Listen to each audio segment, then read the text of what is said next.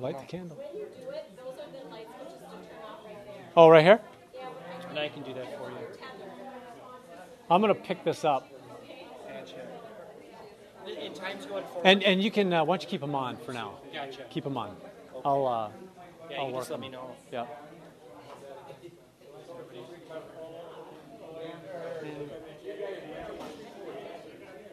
We're supposed to be starting. Okay, here, I'll give you the pulpit.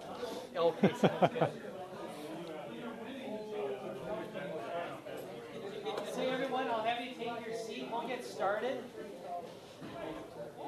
I want to begin by introducing everyone to Jeff Framke. We're going to be doing a night where he's going to help us be better evangelists. And so I want to introduce you to Jeff Framke, a friend of ours. Many of you know him from Twin City Fellowship back in the day. And now he's attending, you're attending Grace Church. Grace in Eden Prairie. In Eden Prairie. But Jeff has been an evangelist for many years, very gifted in presenting the gospel, and also how to get the attention of people so that they will listen to us as we present the gospel. So, everyone, this is Jeff Framke, and I will just commend everyone to him this evening. So, we'll get started. Yeah. Thank you, Eric. Yeah, amen. Hey, Eric, is he live? We are live, and time is going forward. Is that correct? Yes. Yes. Yes. Time is moving. Yeah. Not going backwards. Oh, we'll let people. Hi. All right. We'll let people come in and then Sure. I'm just going to run the lights for you, so you just tell me when. Okay, I'll okay. take my seats. Okay. Okay. Well, it's great to be here and see everyone here. Yeah. Thank you for having me. Yeah. Please, let's. Why don't we open in prayer? Please join me. Heavenly Father, we thank you for granting us this day today, Lord. I thank you for bringing my brothers and sisters in Christ here tonight, Lord. I pray that you can, that they're encouraged by tonight, Lord. I pray that you instill in them a new sense of boldness and urgency and joy in sharing what is the best gift ever given to mankind, the gospel. Lord God, please guide me in leading this discussion. And it's in Jesus' name we pray. Amen. Amen. Well, thanks again, Eric. And like I said, it probably took me a nanosecond to say yes. When Eric asked, hey, you want to teach a class on evangelism? I was all over that. I mean, I'm extremely passionate about evangelizing. And so I want to thank you for having me here tonight as your guest. It gives me a lot of joy. I've had the pleasure of going out with Mr. Eric a few times on the street, witnessing. I enjoy very much going out with Eric. It's kind of like having a Sherman tank as your backup. And I'm not just talking physically, though the guy's obviously built like a Sherman tank. I'm talking more so intellectually. God has gifted him in so many ways. Such a great teacher and leader from the pulpit and evangelist as well. When I go out with him, I'm always learning something. Always learning something. My favorite memory of going out with Eric, and he knows where I'm going with on this, occurred about 6 or 7 years ago. I got word that the National Atheist Convention was coming to downtown Minneapolis. So what better idea than to go there and witness, right? I mean, what could go wrong? So I called my buddy Eric up, and so he's like, let's go.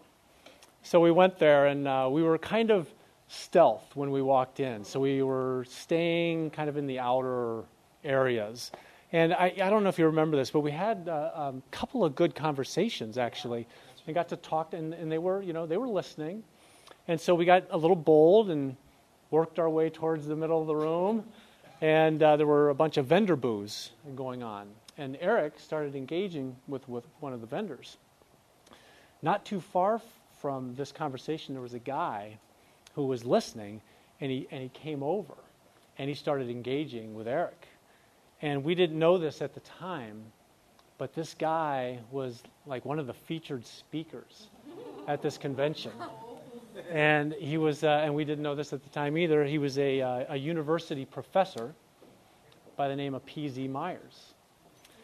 So, the one thing about atheists is, they take they think that they're on the high road of intellectualism.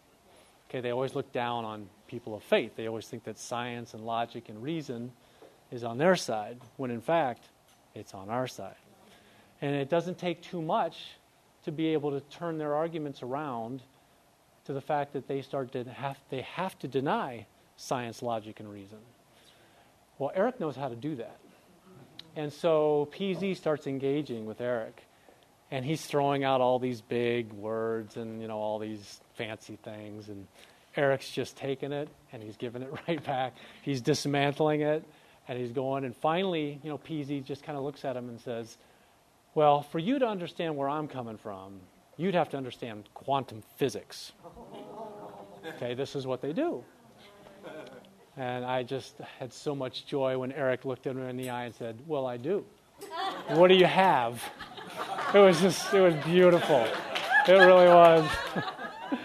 And so he goes into it, and Eric just mantles this argument basically to the point where, PZ, so you're basically telling me that nothing became something that turned into everything. And Eric's like, do you see, everyone?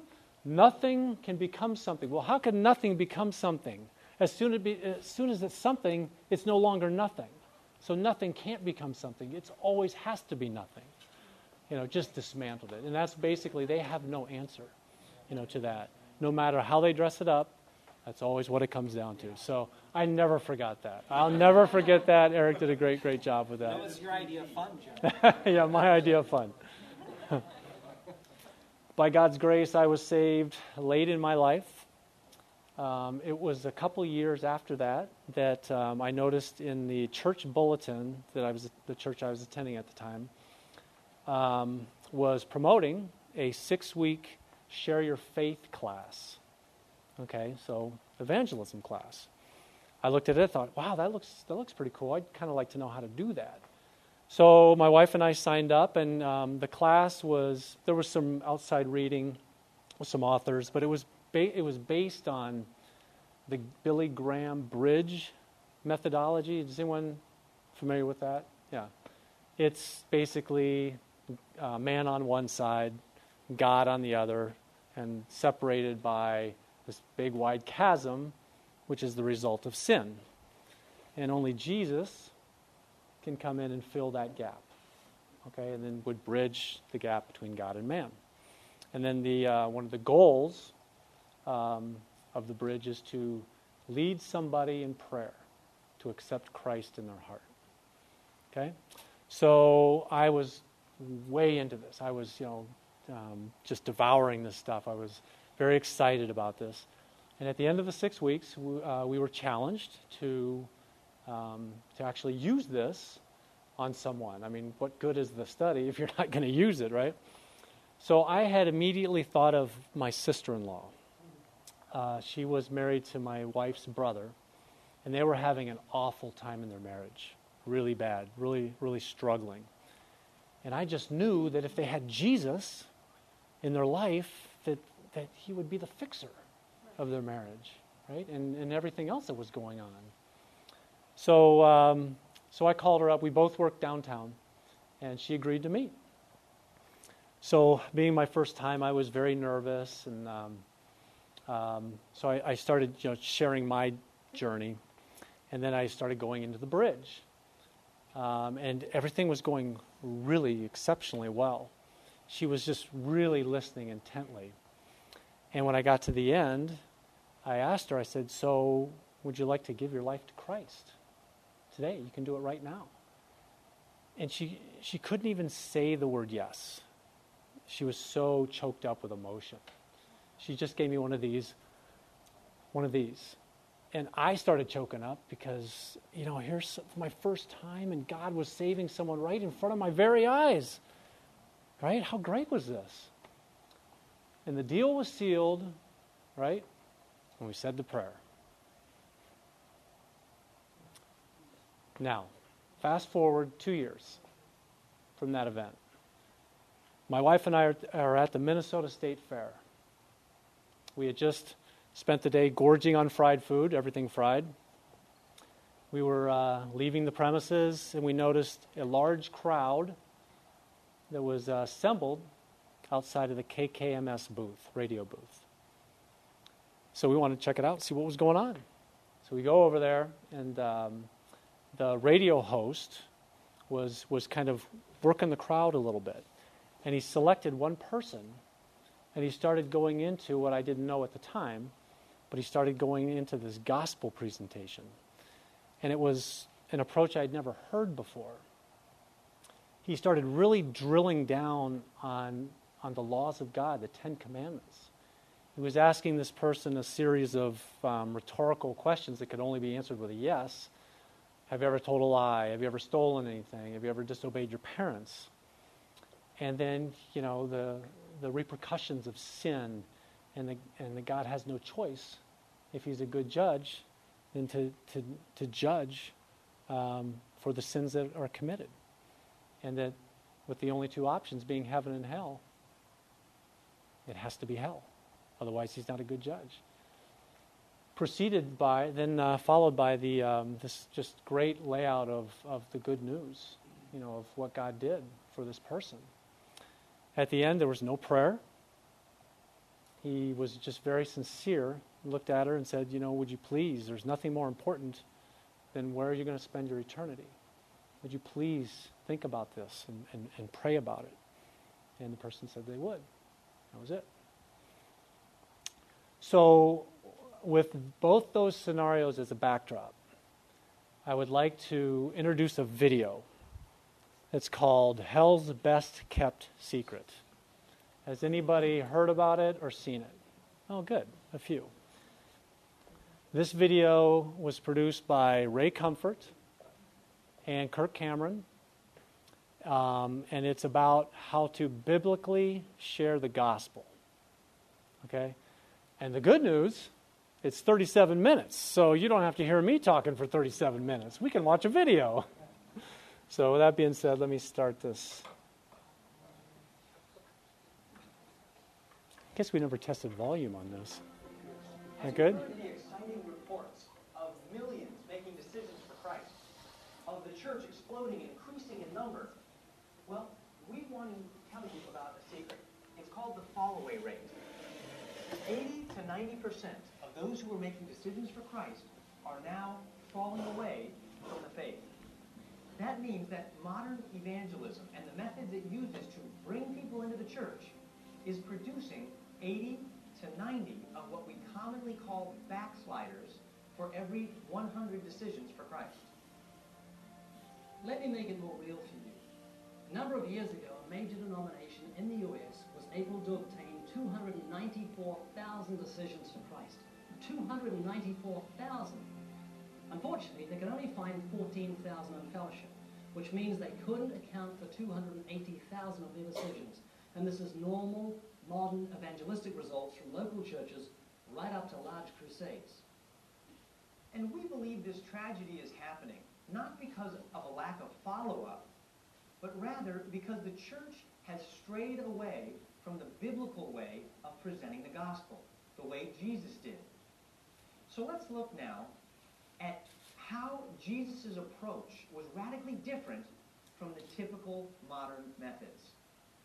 In Mark 10, verse 17, we have the story of the rich young man who runs up to Jesus and says, "Good master, what must I do to inherit eternal life?" Now, I don't know about you, but if that happened to me, I would be very excited. That would be a chance of a lifetime. Notice that Jesus does not say, "Oh, my friend, you have a God-shaped hole in your heart that only I can fill. And if you will say this prayer and ask me into your heart, you'll get love, joy, peace, and go to heaven when you die." No. Jesus started by saying, "Why do you call me good? There is none good but one, and that is God." So he was correcting this man's understanding of the word good.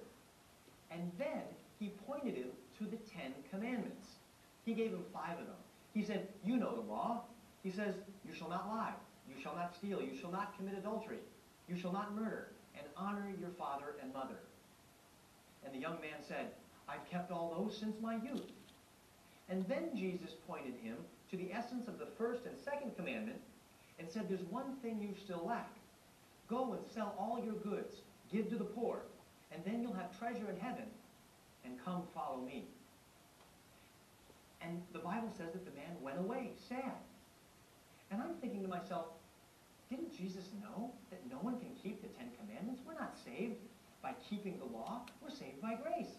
Why did he talk to him that way? I mean, he didn't talk about God's love, God's grace. He didn't pray with him. He didn't even say something like, wait, come back. Would you like to come to my house this weekend for a lamb barbecue where I could establish a no-strings-attached, non-confrontational relationship with you? It seems to me Jesus might have benefited from a friendship evangelism course. But that was my shallow and immature understanding of what he was doing. He was using a principle that prepares the heart for grace. It's a principle that has been used by Charles Spurgeon, John Wesley, George Whitefield. And it converts the soul according to the Bible. It shows a person why they need the Savior. It's a key that changes everything. And that's why the enemy does not want you to get a hold of it. It's something that the enemy has bent out of shape over the years. He's misused it and even hidden it so that much of the church does not even know that it exists. That's why we call it hell's best kept secret. So please watch and listen carefully and don't let anything distract you. Seek and save the lost the way Jesus did. There's only a certain amount of time left.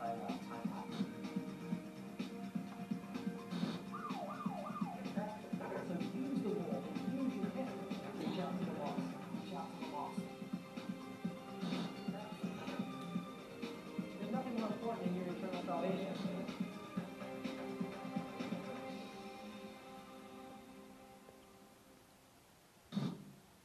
The Bible tells us in Psalm 19, verse 7, the law of the Lord is perfect, converting the soul. What is it that the Bible says is perfect and actually converts the soul?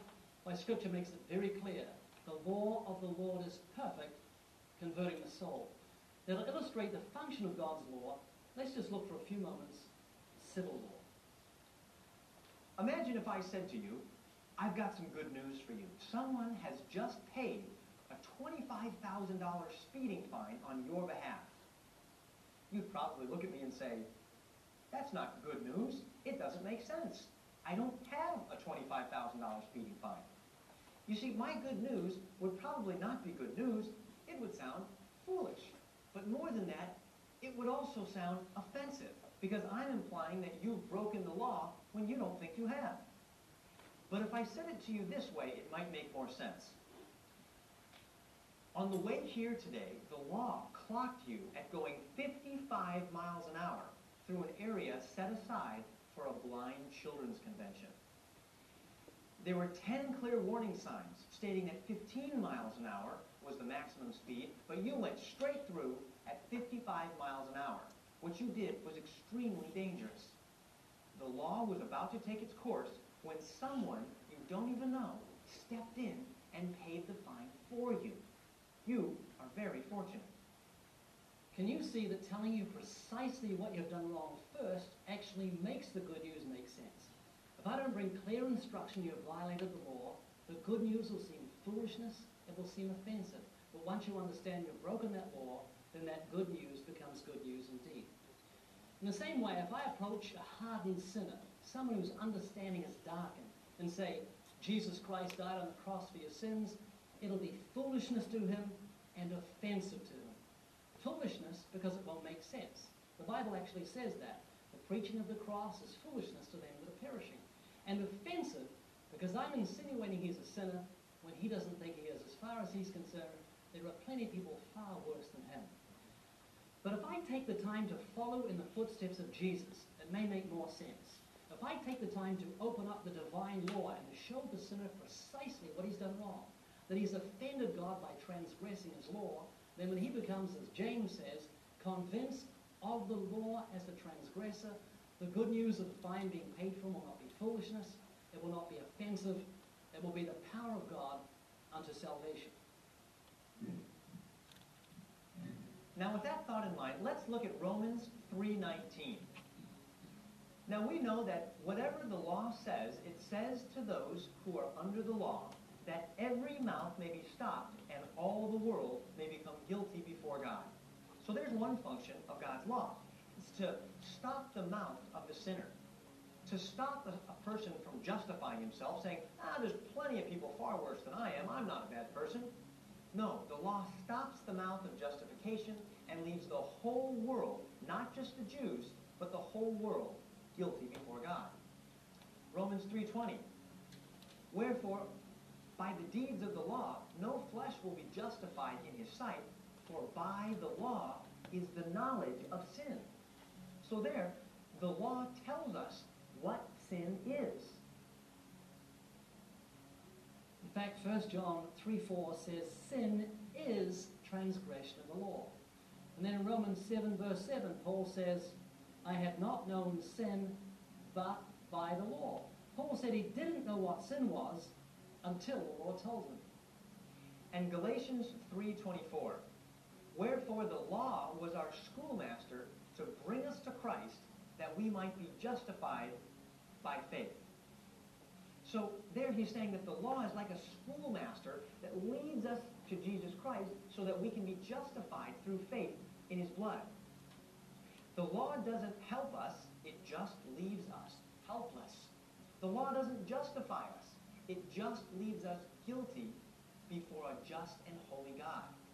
Let me say that again, this is so important. We are not saved by the law. We are saved by God's grace through faith. The law just shows us we're filthy dirty and in desperate need of God's cleansing. And the tragedy of modern evangelism is that around the turn of the last century, when it got rid of the law and its ability to convert the soul, to drive people to the Savior, modern evangelism had to therefore find another reason for people to come to the Savior. And the issue that it is chosen to attract people to Jesus is the promise of life enhancement. The gospel has degenerated into Jesus Christ will give you love, joy, peace, fulfillment, and lasting happiness. Now, to illustrate the unscriptural nature of this very popular teaching, one that I used to teach myself, please listen to the following story, because the essence of what we're saying pivots on this particular point. Two men are seated in a plane. The first is given a parachute and told to put it on as it would improve his flight. He's a little skeptical at first, as he can't see how wearing a parachute in a plane could possibly improve the flight. After a time, he decides to experiment and see if the claim is true. As he puts it on, he notices the weight of it upon his shoulders, and he finds he has difficulty in sitting upright. However, he was told the parachute would improve the flight, so he decides to give the thing a little time. And as he waits, he starts to notice that the other passengers are laughing at him because he's wearing a parachute in a plane. And as they continue to point and laugh, he finally can't stand it any longer. He slinks in his seat, unstraps the parachute, and throws it on the floor. Disillusionment and bitterness fill his heart, because as far as he's concerned, he was told an outright lie. The second man is given a parachute, but listen to what he's told. He's told to put it on because at any moment he'd be jumping 25,000 feet out of the plane.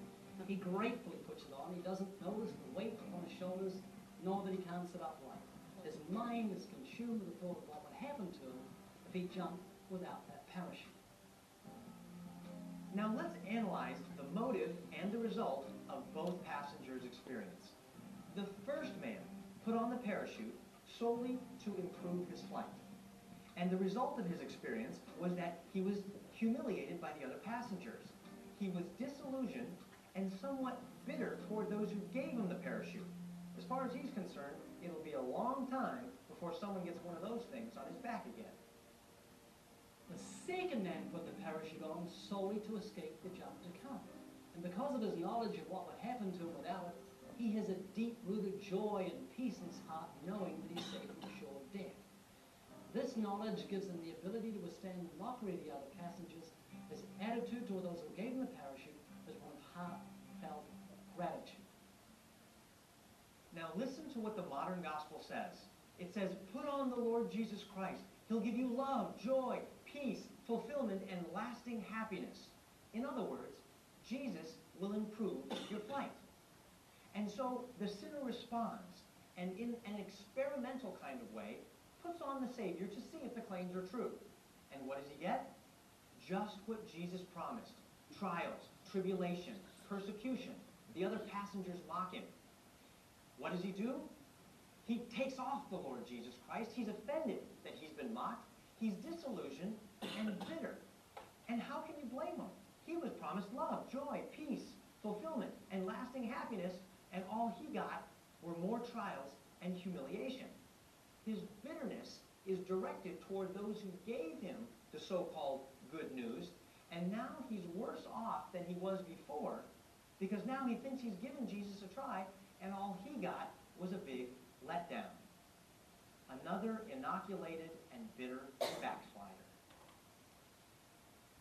Instead of saying that Jesus improves the flight, we should be warning the passengers that they're going to have to jump out of the plane. That it's appointed a man once to die, and after this, the judgment. And when a sinner understands the horrific consequences of breaking God's law, he will flee to the Savior solely to escape the wrath that's to come. And if we are true and faithful witnesses, that's what we should be preaching. That there is wrath to come. That God commands all men everywhere to repent. Why? Because he has appointed a day in which he'll judge the world in righteousness. You see, it's not an issue of happiness, but of righteousness. It doesn't matter how happy a person is or isn't in their current lifestyle, without the righteousness of Christ, they'll perish on the day of judgment. The Bible says, riches profit not on the day of wrath, but righteousness delivers from death. You see, that's how I realized that I needed a Savior. I had many of the things that the world has to offer, but I knew that none of that would matter on the day when I stood before God and all of my sin came out as evidence of my guilt. It was the righteousness of Christ that I would need to be saved. Now, let me say that peace and joy are legitimate fruits of salvation. They are the wonderful, beautiful results of salvation. But it's not legitimate to use those fruits as a draw card for salvation. Why? Because if a person comes to God looking for peace, some joy in their life, but they're not broken in their heart, repentant over the fact that they've sinned against Almighty God, they won't find peace with God. They won't know the joy of the Lord. They'll remain enemies of God in their mind through wicked works, separated from God because of their sin. And if we continue to give people the wrong reason to come to Christ, they'll respond with a wrong motive, lacking repentance. Can you remember why the second passenger had peace and joy in his heart? It was because he knew that parachute was going to save him from sure death. In the same way, I have, as the Apostle Paul says, joy and peace in believing, because I know the righteousness of Christ is going to deliver me from the wrath that's to come. Now, with that thought in mind, let's take a look at another incident on board our airplane. We have a brand new stewardess, and it's her first day on the job. And she wants to make an impression on the passengers, and that's exactly what she does. Because as she's walking down the aisle, carrying a boiling hot pot of coffee, she accidentally trips over somebody's foot and slops this boiling hot liquid into the lap of our second passenger. Now, what's his reaction as this boiling hot liquid hits his tender flesh? Does he go, "Oh, man, that hurts"? Yes, of course. He feels the pain. But then does he stand up out of his seat, unstrap the parachute, and throw it on the floor, saying, "The stupid parachute"? No, of course not. Why should he? He didn't put the parachute on to improve his flight. He put it on to save his life. And if anything, the hot coffee would cause him to cling tighter to the parachute and even look forward to the jump. If you and I have put on the Lord Jesus Christ with a biblical motive to flee from the wrath that's to come, when tribulation strikes, when the flight gets bumpy, we won't get angry at God. We won't lose our joy or peace. Why should we? We didn't come to Jesus for a happy lifestyle. We came because we'd sinned against God and needed a Savior to save us from the wraths to come. And if anything, tribulation drives a true believer closer to the Savior. And sadly, we have literally multitudes of professing Christians who lose their joy and peace when the flight gets bumpy. Why? They're the product of a man-centered gospel. They came lacking repentance, without which you cannot be saved. Think of the woman caught in the act of adultery. She had violated the seventh commandment. The law called for her blood. They were about to stone her. The law condemned her.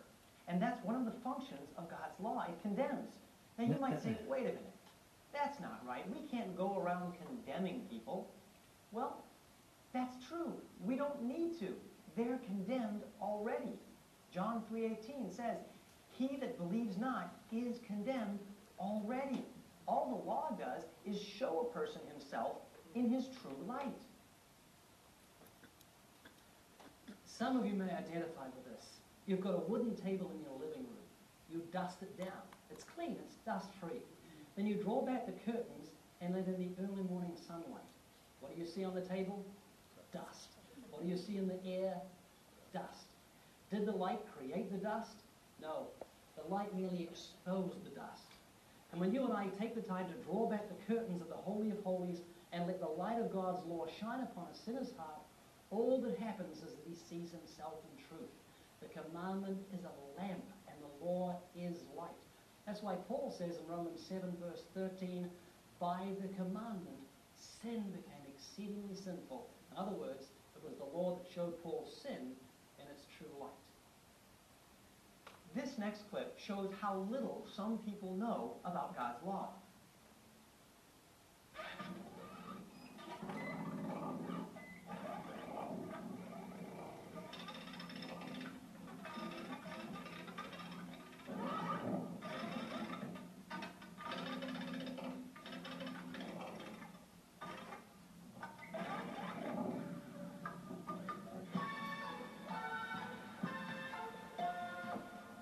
Can you name any of the Ten Commandments?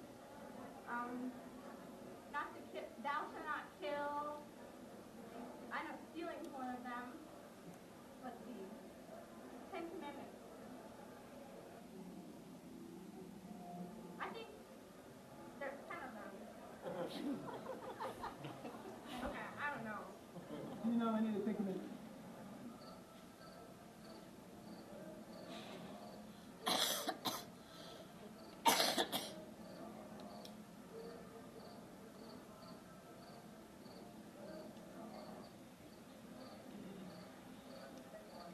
And I don't know any more. Can you name the Ten Commandments? No.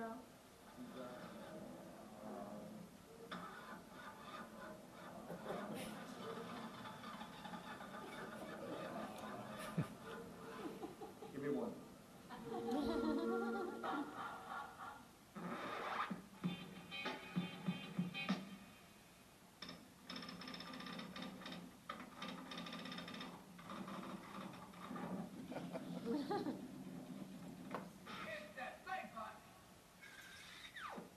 Heineken, Red Dog, Miller, Busch, Rolling Rock, and Zima beer. That's like 6. I think that's about it. Miller, Miller Lite, Bud Light, Corona, Heineken, Budweiser, Old Style, Red Dog, Busch, Red Wolf, Extra Light, Guinness, Foster, Beck. While that may seem funny to some, it's a sad reality that many people today know more about beer than they do about the Ten Commandments, God's moral standard. If someone does not know God's law, they will not see their sin as being exceedingly sinful, and their heart will not be prepared for the gospel. It's as simple as this. What farmer would take good seed and cast it on hard soil? Now, firstly, he prepares the soil. He breaks it up. Good seed, good soil, good harvest. And what modern evangelism does is it takes the good seed of the gospel and casts it on the hard, unregenerate heart of humanity. Biblical evangelism, without exception, is always law to the proud, grace to the humble. Never will you see Jesus giving the gospel, the good news, the grace of God to a proud, arrogant, self-righteous person. No, with the law, he breaks the hard heart. With the gospel, he heals the broken heart. Why did he do that? Because he always did those things that please the Father. The Bible says God resists the proud and gives grace to the humble. Let me put it another way. What doctor would give a cure to a patient when the patient's not first convinced of his disease? Imagine I'm a doctor, and I say to you, I've got this wonderful cure, but you're not convinced of the disease.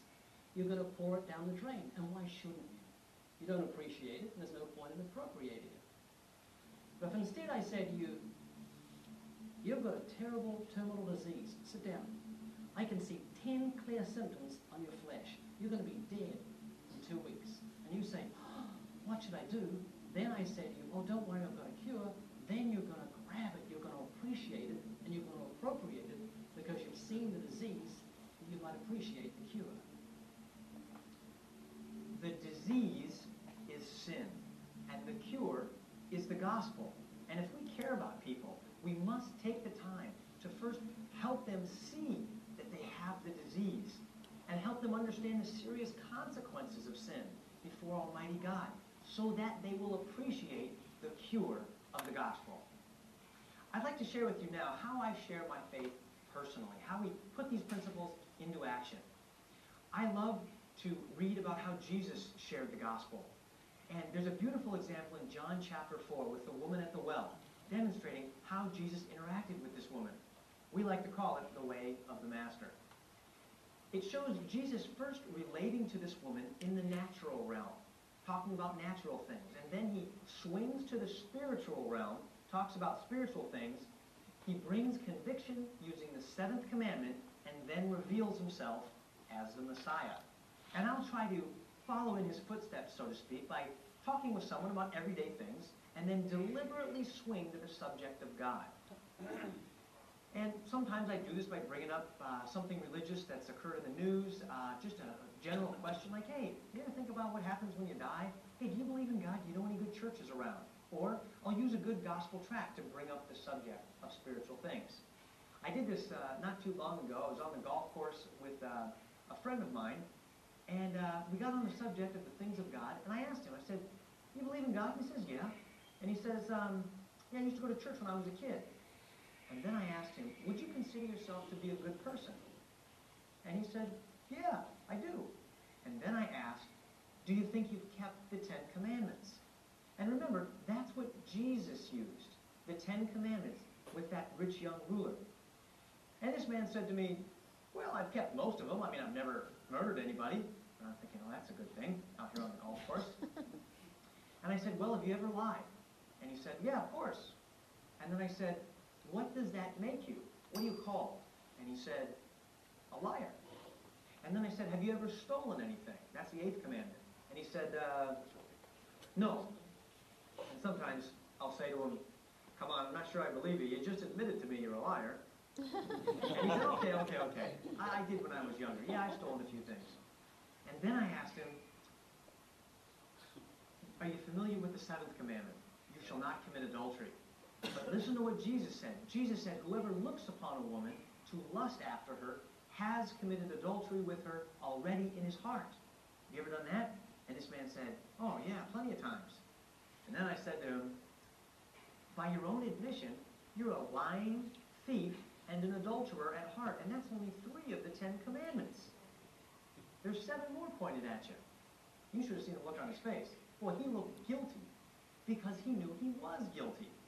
And that's what the commandments do. They leave the whole world guilty. I mean, think about it. Even for you, sitting right where you are, do you think you've kept God's commandments? Look at the first one. You shall have no other gods before me. Jesus said to love God with all your heart, mind, soul, and strength, so much that your love for everyone else is like hatred compared to your love and devotion for God. Have you always loved God that much? Or the second commandment, you shall not make for yourself a graven image. Now, you can either make a false god with your hands or with your mind. Have you ever said something like this? My God is a God of love and mercy. He's not a God of judgment and would never send anyone to hell. Well, if you've said that, you're right. Your God never would send anyone to hell because he couldn't. Because he doesn't exist. He's a figment of your imagination. You've created a God in your own mind that you're more comfortable with. You've created a God to suit your sins.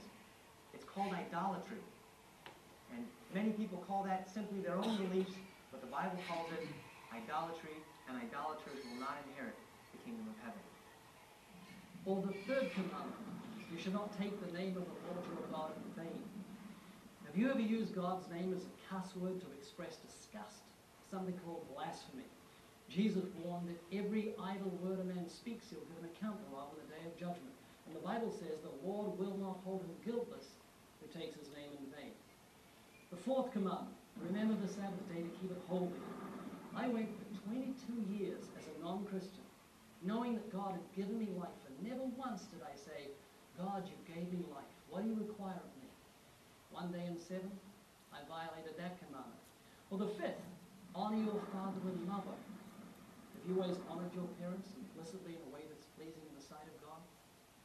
Or the sixth commandment, you shall not kill or murder. Most of us think we're innocent with that one. But Jesus said, whoever is angry with his brother without cause is in danger of judgment. And the Bible says, he who hates his brother is a murderer. We've already looked at the 7th, the 8th, and the 9th. And who of us can say that we're not guilty of violating the 10th commandment, coveting, or being jealous, greedy for things that belong to other people? And remember, God even sees our thought life and the secret deeds done in darkness. James 2:10 says, he who keeps the whole law and violates it at just one point is guilty of all. Can you see how the commandments leave us all guilty? My friend could see that on the golf course, and so I asked him, if God were to judge you by the commandments, would you be innocent or guilty? He said, guilty. I said, so does that mean that you'd go to heaven or hell? And you know what he said? He said, heaven. Because God is forgiving. You just need to ask him. And I said to him, man, try that in a court of law. You're standing before a judge guilty of a serious crime, and the judge says, what do you have to say before I pass sentence? And you stand up and say, Judge, I'd just like to say that I believe you're a good man, and therefore you'll let me go. Is the judge going to let you go if he's a good judge? Of course not. He'll probably say, because I'm a good man, I'm going to see that justice is served. Because I am a good man, I'm going to see that you're punished for what you've done. And the very thing that many people are hoping will save them on the day of judgment is the very thing that will condemn them. Because if God is good, then by nature, he will make sure that justice is served and that people are punished for what they've done. And the Bible says that God will punish sin wherever it's found. He'll punish murderers and rapists, but he won't stop there. God is so good, he'll also punish liars and thieves, adulterers, blasphemers, and all those who violate the inner light that God has given to every man. So I said to my friend, if God gave you justice, you wouldn't be headed for heaven, would you? But for hell. It's when he hung his head and his mouth was stopped that I knew the law, the commandments, had done their work, and he was ready for grace. I said, man, I want to tell you some great news.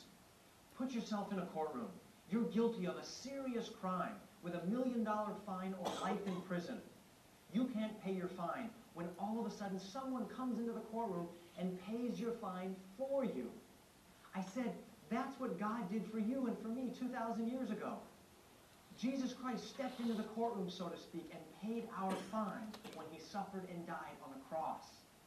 The Bible puts it like this: God demonstrated his own love for us, and that while we were yet sinners, Christ died for us. We broke the law, and Jesus paid our fine. It's as simple as that. And then he rose from the grave, and he is seated at the right hand of the Father. And then I told him, God commands him to repent and put his faith in Jesus Christ. We got to the end of the golf course, and he put his face in his hands and began weeping in the middle of the parking lot, crying out to the Lord to forgive him. It was a beautiful thing, and he said to my wife the next day, that was the best day of my entire life, and golf had nothing to do with it. Please watch carefully as Ray uses the commandments in this clip to help a person see the disease of sin before he offers the cure of the gospel. Okay, can you name any of them? Yes, thou shalt not murder, thou shalt not commit adultery, thou shalt not, hold on, I know. Okay. You know a few. Yeah. Now, do you think you've kept those 10 commandments? Yes. Have you ever told a lie? Well, at some times, most every human does. So you broke that one. So what are you called if you tell a lie? A liar. Have you ever stolen? No, sir, I haven't. Even something really small. Be honest before God. Well, I guess a little stuff. Maybe like a piece of gum or something. It's a piece of gum. So what does that make you? Oh, a stealer, I guess. Thief. See, the value of the thing you steal doesn't make any difference. If I open your wallet and just take out $1, it's as bad as taking out $100 on the thief. Now Jesus said if we look at a woman and lust after her, we commit adultery with her in our heart. You ever done that? No, sir. Ever looked at a woman with lust? Well, Your friend over there is laughing at you. He doesn't think you're speaking the truth. well, yes, I have looked at a woman, You've told another lie. right? Yeah. You've really blown it, haven't you? So you've broken 3 commandments. Well, I've only looked at 3. We haven't looked at the other 7. Have you ever used God's name in vain? Yes, sir. Instead of using a 4-letter filter word to express disgust, you've taken the name of the God who gave you life and used his name as a curse word, which is called blasphemy. So on Judgment Day, when God judges you by that standard, are you going to be innocent or guilty of breaking his commandment? I'm guilty of that one. Think you'll go to heaven or hell? Well, I think I'd probably go to heaven in the sense that that's one thing that from now on I'll try to improve myself and that God might forgive me for for the sins that I've broken from that. So do you think God should let murderers and liars and thieves and adulterers into heaven? I guess not. So you're in big trouble. Really, you're heading for hell, aren't you? Yeah. Does that concern you? Yes, it does. There's nothing more valuable than your life, is there? Would you sell one of your eyes for $1 million? No, sir. Your eyes are precious to you, aren't they? And yet they're the windows of your soul. Your soul, your life looks out those eyes. And Jesus said, you're to despise the value of your eye compared to the value of your soul. He said, if your eye causes you to sin, pluck it out and cast it from you, for it's better to enter heaven without an eye than go to hell with both your eyes. And do you know why Jesus died on the cross? Why he did? For sinning. Sinning? Well, he died for our sins, for the sins of the world. Like everybody around the world. Like he sacrificed himself and everything else. Now, do you know how to partake in that gift of salvation? Do you know what you should do? No. Well, if you were on a plane and you knew you had to jump and there was a parachute under the seat, what would you do? I'd take the parachute. Put it on. You wouldn't just believe in it, would you? You'd put it on. Yes. Exactly what you have to do with Jesus. The Bible says, put on the Lord Jesus Christ. You've got to repent, that is, turn from your sins once for all, and put your faith in Jesus the same way you put your trust in a parachute. The moment you do that, the Bible says you'll pass from death to life. You'll come out of darkness into light. And you'll receive God's gift of everlasting life.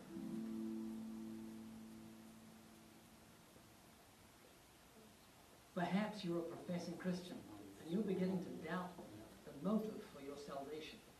And the Bible says, examine yourself and see if you're in the faith. And if you're not sure, make your calling and election sure. Go somewhere quiet, confess your sins to God, open the Bible at Psalm 51, and make it your own penitent prayer. We really want to thank you for taking the time to listen carefully to this teaching. Now, if you have questions, be like the Bereans and search the scriptures to see if these things are true. See you next time.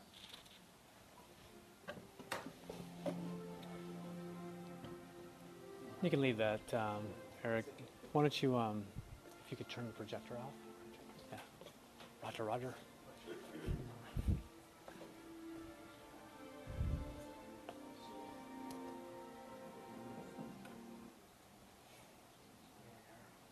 Okay, thank you.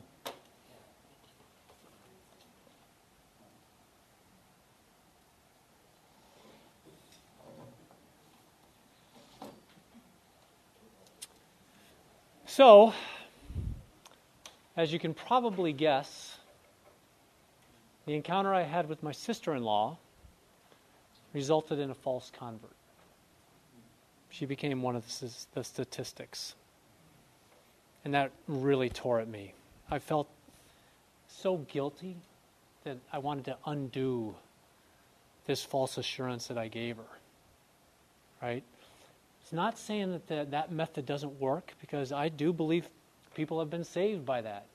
But the problem is, it's light on sin, it's light on judgment, it's light on the wrath of God. And if that person doesn't count for what the cost is, and that they're guilty before God, they become a statistic. So that's why the Way of the Master method, to me, is the most biblical approach out there. And great news. You guys hear this every Sunday. I know it, because when I was going to TCF, amen, Pastor Eric, Pastor Bob, they do it that way every week. So this is kind of a review for you guys. You weren't like me that kind of learned not the best biblical way and then had to unlearn that. You guys hear this. So stuff like this, you'll pick it up quicker. Sure, there's subtleties and leading conversations and doing those things, but you can learn that. All right? And the other good news is that's 80% of the conversation that you're going to have on the street. Right there. You already know it. Right? So now that you got the main course and we've seen the meat of the subject, let's transition to the real world and how we actually do this. This is the other 20%. How do we put it all together? When I go out with new people, and just talking to them, there's many excuses and obstacles to keep people from coming out. Two of those are this fear of, well, how do I stop a perfect stranger, on the street? And then how in the world do I transition to spiritual godly things? Well, here's great news. You just ask for their permission. All right? Here's how I start. Excuse me, may I ask you a question? How easy is that? Right? Repeat after me. Excuse me, may I ask you a question? Guess what? You just got someone to stop. 95% of the people will stop. Take advantage of the Minnesota nice, right? Why not? Because they're thinking you need something. They want to help. Okay? Now, a hot tip on that, if you're seeing somebody walking with purpose, looking like they need to go somewhere. We were in Dinkytown Friday. You got students walking with their McDonald's. Chances are they're not going to stop. Those guys are going to eat. They're hungry. But someone walking with purpose, chances are has to go somewhere. You can certainly try it. They might stop. But what I found is just let them go. So then, okay, so we know how to stop them. So now how do we transition now to godly things? The Way of the Master, they use different approaches. I've used different approaches. But I've found that the survey method is by far, to me, the most effective. Has anyone heard of the survey method? I know you have it in front of you. Has anyone done it? I know, yes, Lindy, we've done it. Here's what I like about it. It literally takes 1 minute to walk someone through it. It's as long as the person's answers are. So it's usually about a minute. Second, you can easily determine what someone believes or doesn't believe in that minute. And third, and this to me is as important, it engages them in conversation. Okay? Because you're asking 4 simple questions, and then what do? Zip it. You let them answer. And I feel that when they don't see that you're jumping in, challenging them, they can relax, the defenses come down. And they're like, they really are interested in what I believe. Okay? And those 4 simple questions. Are you a spiritual religious person? To you, in your words, who would you say Jesus Christ is? Number 3, do you believe in an afterlife, heaven and hell, as the Bible would say? 4, how does one get to heaven? Now, if they don't profess heaven or hell, if they say this life is it, I'll change the fourth one and say, if there were a better place, would you want to know about it? 80% of the time, they'll respond with a yes. Okay? And then you can go in, or go on, excuse me. So again, ask the question, let them talk. And it's okay to interject with additional questions. Are you spiritual religious? They say yes. Are you spiritual or religious? Which one are you? Or I'm religious. Okay, what do you follow? Christian. Okay, great, thank you. Okay, so then how do we then? So what happens after this 1 minute survey? You know, what's the next transition? Well, here we give them the out. Okay, they were nice enough to stop and agree to take this 1 minute survey. All right. So we're not going to take advantage of that. We're going to give them an out. Okay, you're free to go, but it's going to have a but on the end. But we're biblical Christians, and we'd love to ask you some additional questions based on the responses that you just gave. Same methodology. It's like, oh, more questions. Okay, they want to hear me talk more. Great. Now, without a doubt, you know, when I take new people out, they're shocked at how many people engage in these conversations. 75% minimum of the time, 3 out of 4, you can do this, and they'll stay and talk. And that's God. I mean, that's all God. God wants them to hear it, they're going to hear it, right? So we give them the out. So let's say they stay. They say, sure, no, you can ask me some more questions. Well, we'll transition. We want to get to the commandments. That's where we're going. So let's say that they profess goodness as, you know, the way to get to heaven. Well, let me ask you this question. You had said goodness, you know, being a good person is the way to heaven. Do you consider yourself to be a good person? Yes, of course they do. Have you ever heard of the good person test? It's based on the laws of God, the 10 Commandments. Have you ever taken it? Have you ever heard of the 10 Commandments? Yes. Have you kept them? Yes. Let's take it. Have you ever told a lie? Okay. So that's how we go. We'll end it there. You've seen that part. Okay? So how do we see this in action? All right? So let's say, Eric, you're my man. Okay? If you wouldn't mind standing up. I'm going to give you some not quite biblical answers. Okay? So when I ask you the questions, you can read from there. Because I know you'll destroy me with your, you know. Right. Make sure you edit this so that nobody thinks I'm right. Okay. Eric Thomas really slipped. Okay. So I see Eric coming, and he's waiting. Okay, he's waiting. What's the first thing we're going to say? Excuse me, right? Excuse me. I was wondering if I could ask you a question. Why, certainly. Thank you. My friend and I, we usually go out twos or threes. My friend and I are out here conducting kind of a random survey with people. Yeah. It's a 4-question, 1 minute spiritual religious survey. So I'd love to get your opinions on some things. Do you have a minute? Yes, I do. Okay, great. My name's Jeff. This is Jeff's friend. And what's your first name? Eric. Oh, Eric. Nice to meet you.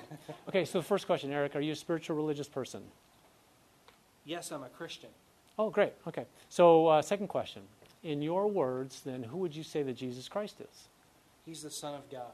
He died for my sins. Okay. Third question. Do you believe in a literal heaven and hell, like an afterlife? The Bible talks about a literal heaven and hell. What do you believe? I believe in heaven, not sure about hell. Okay. All right. And the fourth question, then who goes to heaven? Well, those who are a good person. If you're a good person and you go to church and you believe in Jesus. Okay, great. Thanks. Well, Eric, thanks for the time. Appreciate it. Now, that's the end of the survey, so technically you can go. But, you know, my friend and I we're biblical Christians, and we'd love to ask some follow-up questions based on the responses that you just gave. Would that be okay? You have a couple minutes? Great. Sure. Well, you had the third question about, being good. Yeah. Do you consider yourself to be a good person? I do. Okay. Have you ever taken the good person test? It's based on the moral laws of God, the 10 Commandments. I've not. No? You never have? No. Well, let's take it. Okay. Have you ever told a lie? Well, I guess I have. Yeah. How many lies have you told in your life? Quite a few. Quite a few. What do you call a person that tells quite a few lies? A liar? Yeah. No. Okay. We'll leave it at that. Okay. So, and that's how we go. I mean, easy transitions, very conversational, non-threatening. By the way, the answers that I wrote down are pretty typical of what we hear out there. And we do, unfortunately, witness to Christians more than anybody else. Jeff, do you ever run into true saved Christians? Oh yeah, oh yeah. And by that survey, when they answer, you know.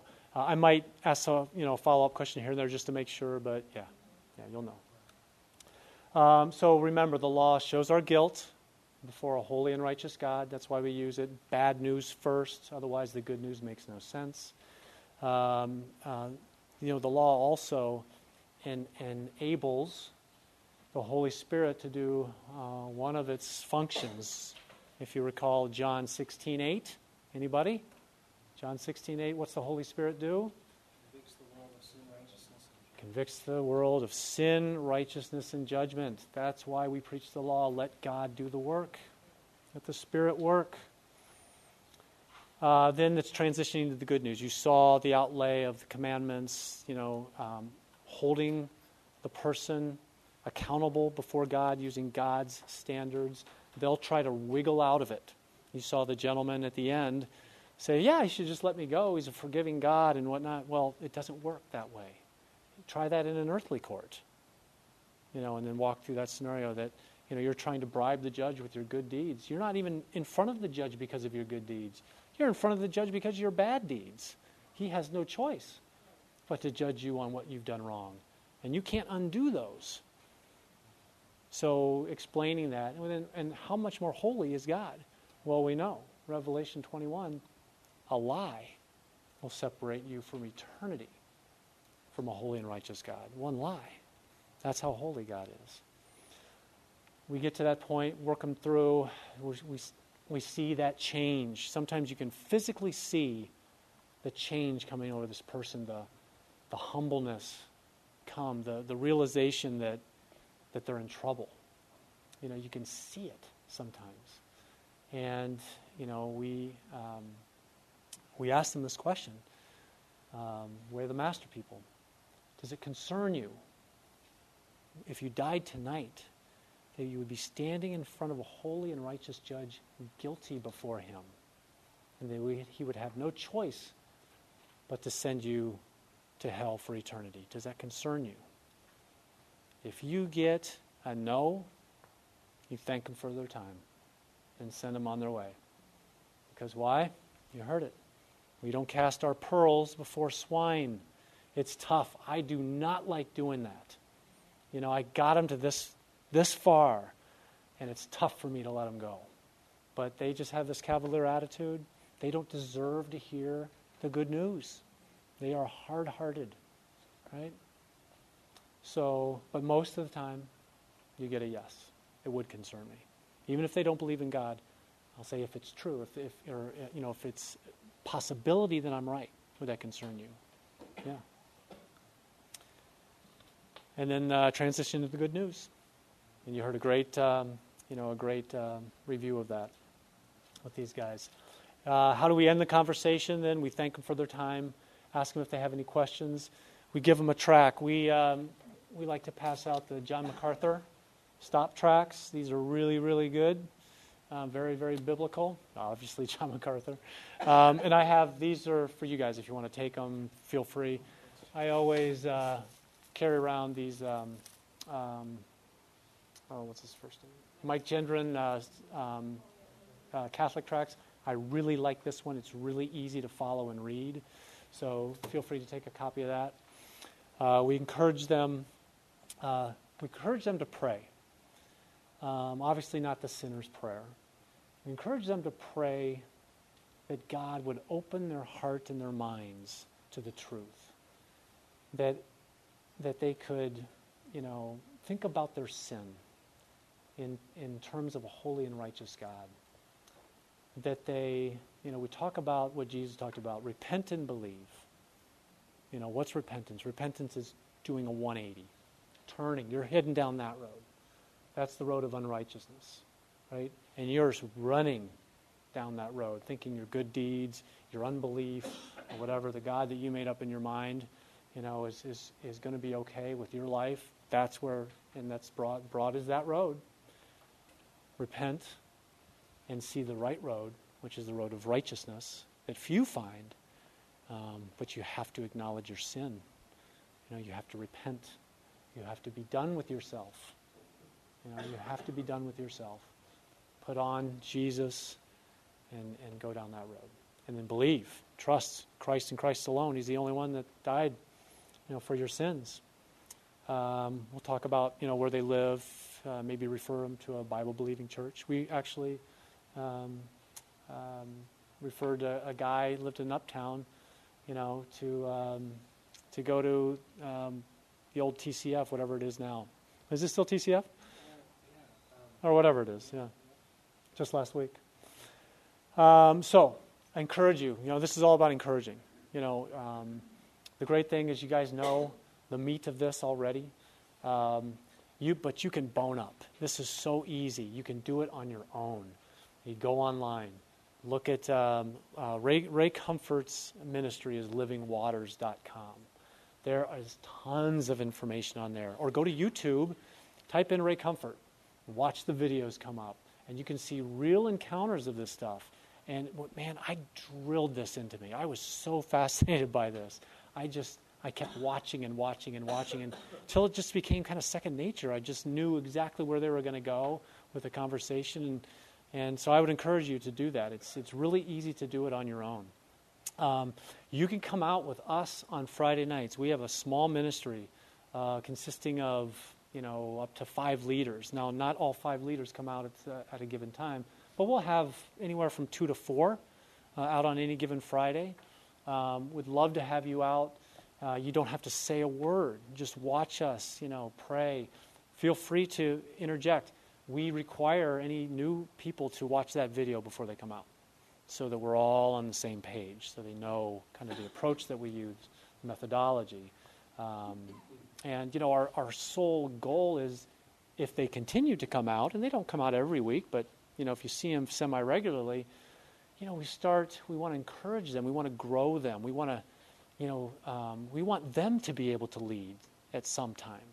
It's about growing the next leaders that are coming up. They could be any age. You're never too young or too old to know this stuff. So, we're an encouragement. We'll say, hey, why don't you walk them through the law this time? And then I'll take it. And, or we'll just keep giving them whatever they're comfortable with and grow them. So feel free to visit us on Friday nights. If you want to do that, you can email your interest to me. And what we do is we send a weekly general email out. So you can email me the letter J, Framke, that's my last name, so it's F like Frank, R-A-M like Mike, K-E, so J, letter J, Framke, at Comcast.net. So just say, hey, just add me to the list. Now, it doesn't certainly mean you have to come out every Friday. Come out when you can. Just come out when you can. So what that does is comes to you then, so you're part of this group email. And if you're able to come out, just reply so that we know that you're coming. Because oftentimes, sometimes we get 12 people coming. And it's like, oh, man, we got to get leaders in or figure this out. But, yeah, just come. And, of course, starting your own ministry. I mean, there's nothing better than that. Start your own ministry. I know there's a lot of smart people in here. Very smart people. You guys can do this and know this. That's all I have. We went a little over, but I'm open for any questions. Any questions at all? Yeah? I mean, and you've done this a lot. When you say mostly you have Christians, what do you do when you have like a Mormon? Mm-hmm. So Yeah. Someone who believes they're a Christian. Yeah, same thing.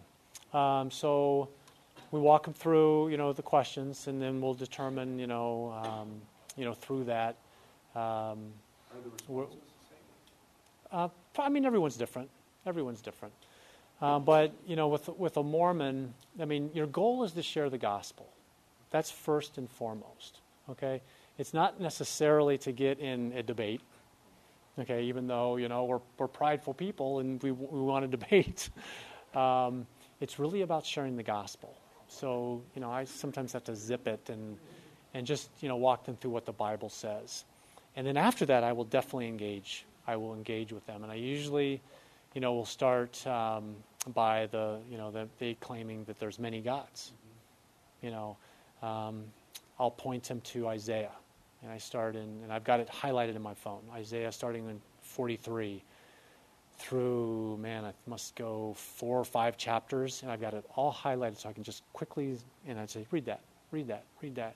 And Isaiah is just like, one God, none other but me. I am the God. I would know if there's one and there's not one. I mean, it's just that type of verbiage. And then I would refer him to Hebrews 1, which talks about the prophets. All right? God spoke to his people through the prophets. But in the latter days, he spoke to us through his Son. There's no more prophets after Jesus. Right? No more. There's no new revelation after Jesus. Well, what did Joseph Smith do? All of a sudden, he created his own new revelation.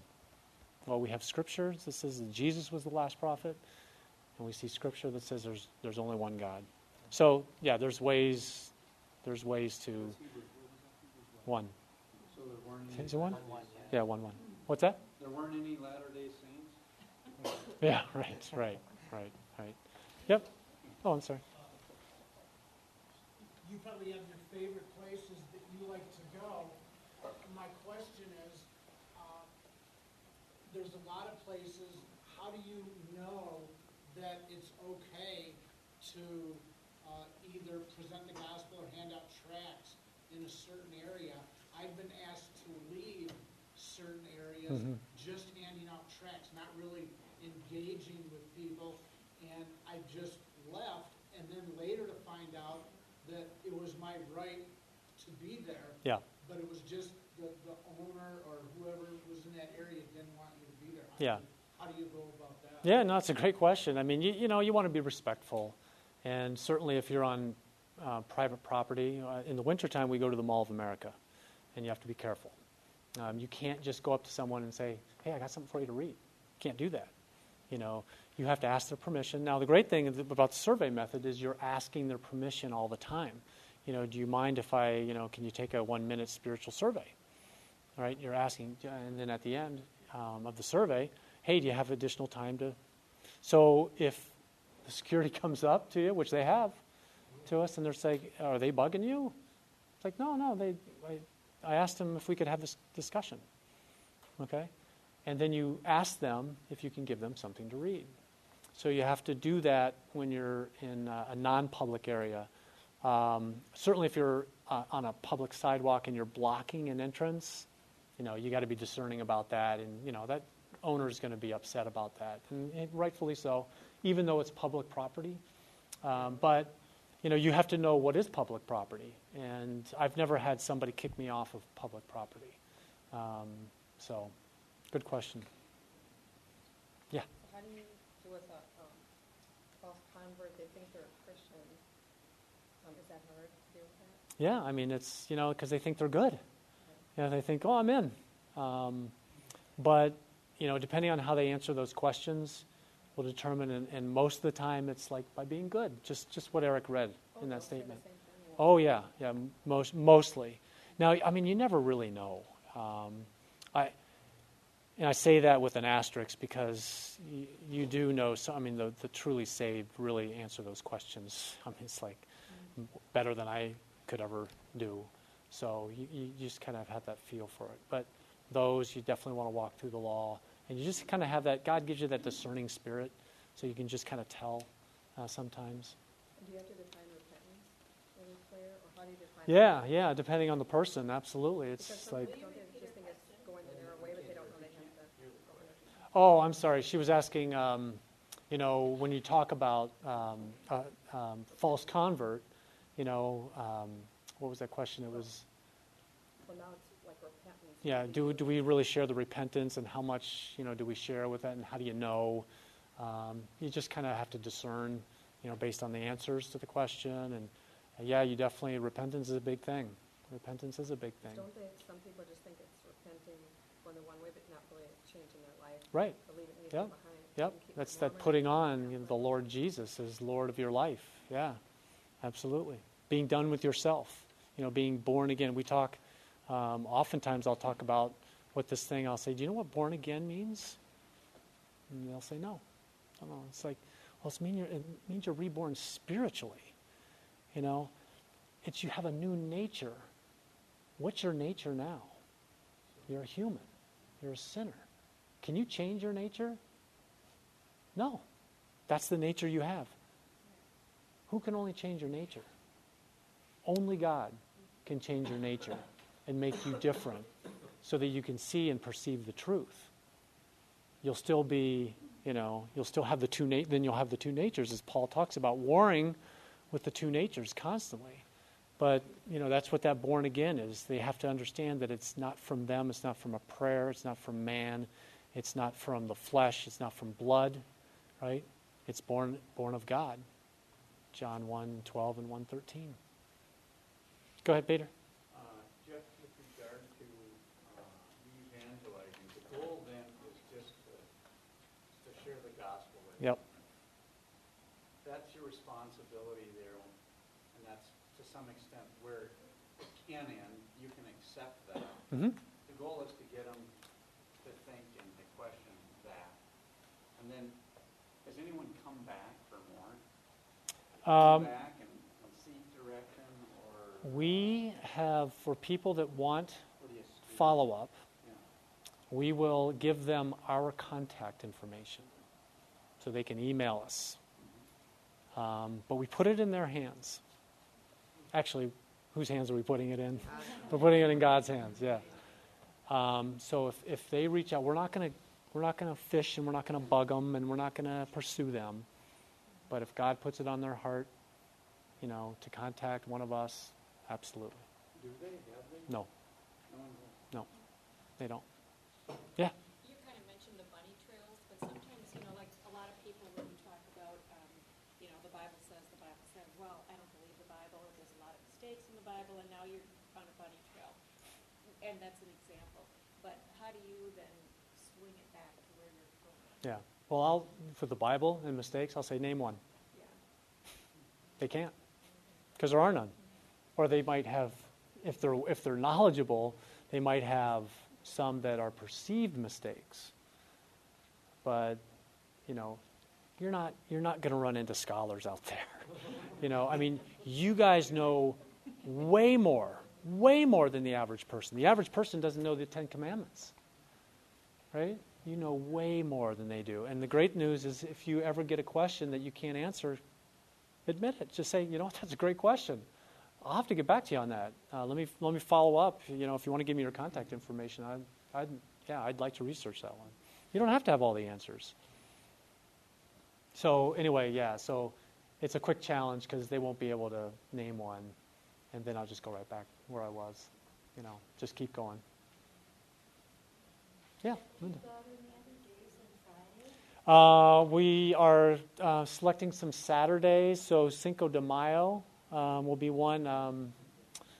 A gentleman from Conquering King, Ryan Habena's church, they always get a booth.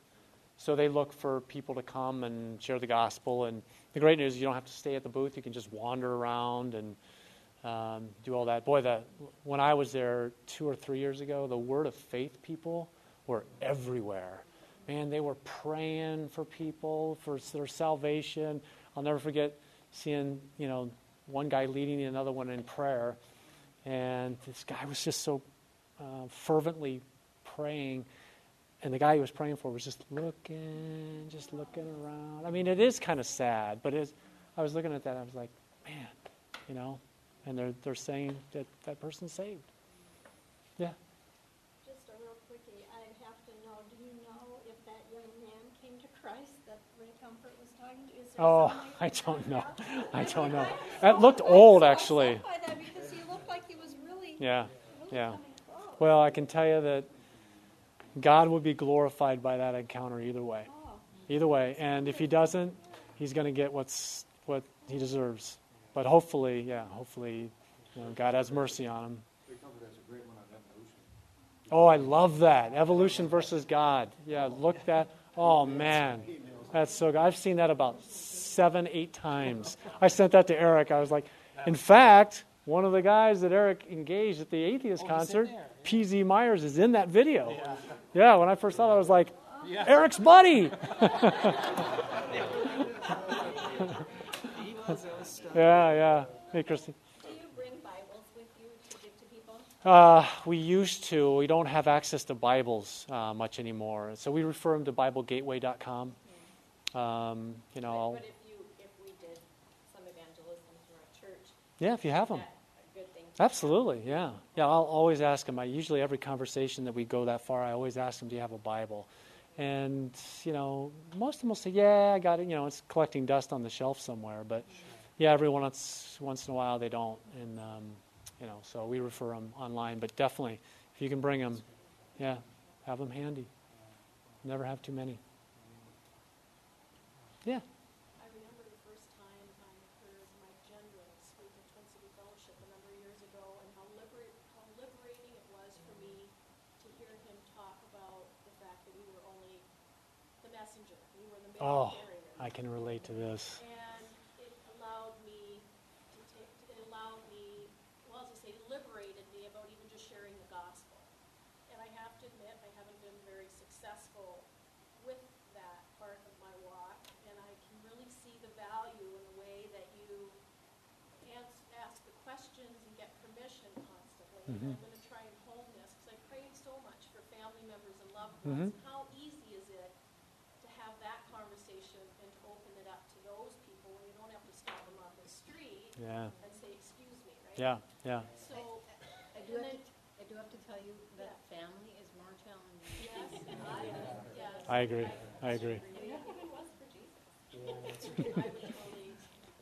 It's funny you should say that, because I can totally relate to what you're saying. When I was taught the Billy Graham method, so when we went out at night, it was all about getting decisions. And we'd come back and they'd say, how many decisions did you get? Hey, I got 2, I got 3, I got 1. Oh, I didn't get any. And it makes you feel bad. It's like, well, what's wrong with me? What am I not saying right? Then it becomes about me. Right? And when somebody in that ministry I was attending took me aside and said, it's not about the prayer. It's about just preaching the gospel. The good news, the bad news, good news. And I went, really? That's it? That's all I have to do? I mean, that was freeing. That was liberating to me, because I would come back feeling bad. Oh, I didn't get any decisions. That's just not the way it works. When you talked about feeling bad when you let that person walk away. Yes. Hardened heart walk away. Well, it's God's work. Yep. It's God's job to break that heart. Yeah. Jeff, you were on a commission. It just was a different one. What's that? I said you were on a commission. It just was a different Oh, right. Yeah. Amen. Isn't that something else that you could ask them permission to do? Pray? Yeah, we do. We ask that. Yeah. Do you mind if we pray for you? Absolutely. And we pray that God would open their minds, their hearts to His truth. Or if they get to the point where they're broken, you can tell that they're ready. Yeah. Could you say, would you like me to pray? Well, and again, it's yes, absolutely. And it's just the subtle wording. It's like, Jesus, we pray that you can grant biblical repentance to this person, that they have a biblical belief, a biblical faith, to know the cost of following you, that you make this person born again, right? Repentant of their sins, that they would abhor, or whatever the word is, detest their former life of sin and how they were. You can just subtly do it without giving them that sense of, hey, you're saved now. Because you don't know. Parable of the soils. That's right. Parable of the soils, Matthew 13. You don't know. I mean, we don't know. Speaking of prayer, do you have other people out with you who are praying, who may not be doing Yes. like behind the scenes? Every email that goes out says, if you can't make it, we would covet if we can say that word, and we would covet your prayers. We would really appreciate you praying for us. Yeah, and it is, I'm telling you, it is a joy. It is a joy. I feel like sometimes Moses coming down from the mountain.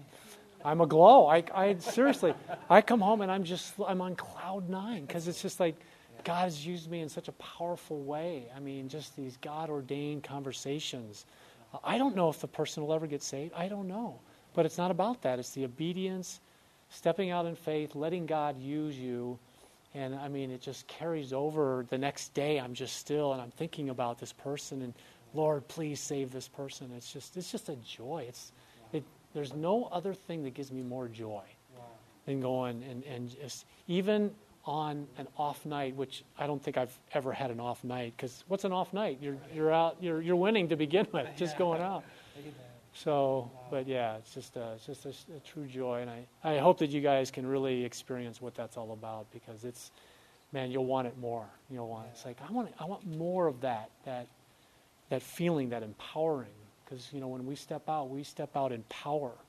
The gospel's power. The Word of God is power, right? We're ambassadors for Christ. We are empowered. Yeah. I think the daunting thing about sharing faith is that the wisdom of man is foolish, or the wisdom of God is foolishness to man. Right. Right. That's like the default position of most people that you talk to, and they have all their things like the Bible's not accurate. How about people that have never heard about God? Mm-hmm. Is that fair? They have all their little things that they say. Bunny trails. And you know what? Just say, hey, you know what? That's a great question. Let me come back to it. Stay the course. Don't get involved in heady debates. You're never going to win them that way. It doesn't come from winning an argument, right? It's not an intellectual leap. It's a moral leap, right? It's by God's grace, right? I mean, yeah, we can debate and we've got the answers, but it's not about that. Share the gospel. Let God do the work. Let Him do the heavy lifting. What others? One thing, I'm sorry, Yeah. One thing we have to ask you, you were mentioning some of the places to go. Do you have any other locations that are just... Oh, yeah, I got off track. So we do Mall of America in the wintertime, spring, summer, fall. We're doing college campuses. Mostly the U, but like in the spring and the fall, we do the college campus tour. So we're doing, River Falls. We're doing Hamlin, McAllister, St. Kate, St. Thomas, Augsburg. Oh yeah. Oh, I've gotten kicked out of McAllister by a really nice security guy. He was really nice. Yeah, the lakes, Hopkins. Anywhere people are hanging, or just, spending some time, sauntering around. Lakes is a great spot. I like doing the lakes. Uptown's tough, dark, but we go there, right? Someone's got to. Downtown can be difficult. I've done that many years. I like the campuses personally. Yeah. How long in doing this, I know you were in sales beforehand too, advertising and whatnot, but how long did it take you to overcome the fear of man? Were you comfortable from the get-go? No. And, I don't want to say I'm ever comfortable. I rely on God. I don't want to be to that point where it's like, I got this down. I never want to be that way. I always want to rely on the Lord. It's His work, because you know what happens when you get up there. He's going to knock you down, right? And I don't want to experience that.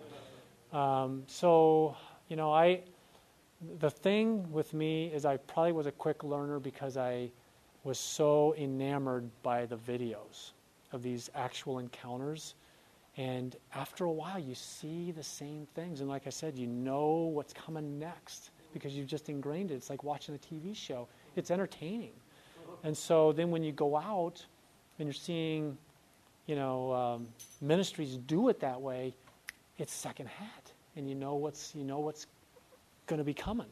So it's based on you, man.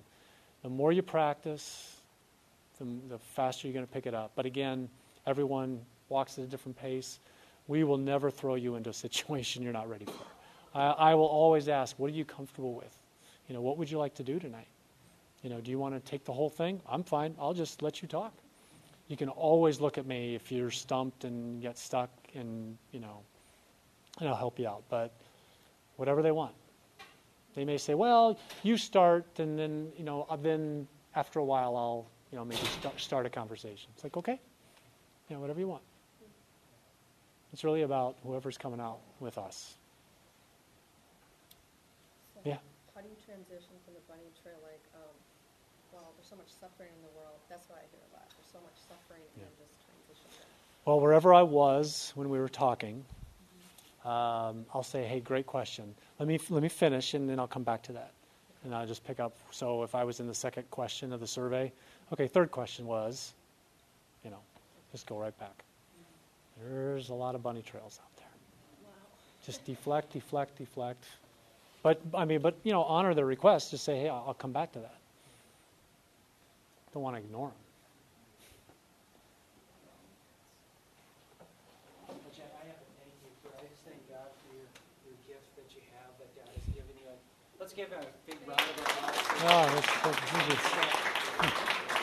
I just thank the Lord for you, and I was telling everybody from the pulpit that you could sell an Eskimo refrigerator. God has really gifted you. They need one, though. They do need one.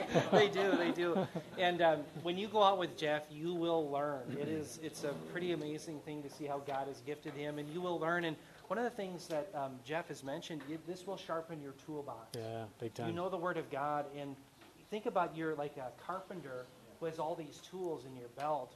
When you go out witnessing, you will be using your tools, and all of a sudden you will be like a master carpenter, and you will learn how to use the Word of God, and it really is edifying. And I know that your wife has mentioned you've come home with that glow on your face. It's a wonderful thing. But let's lift up Jeff in prayer and his ministry.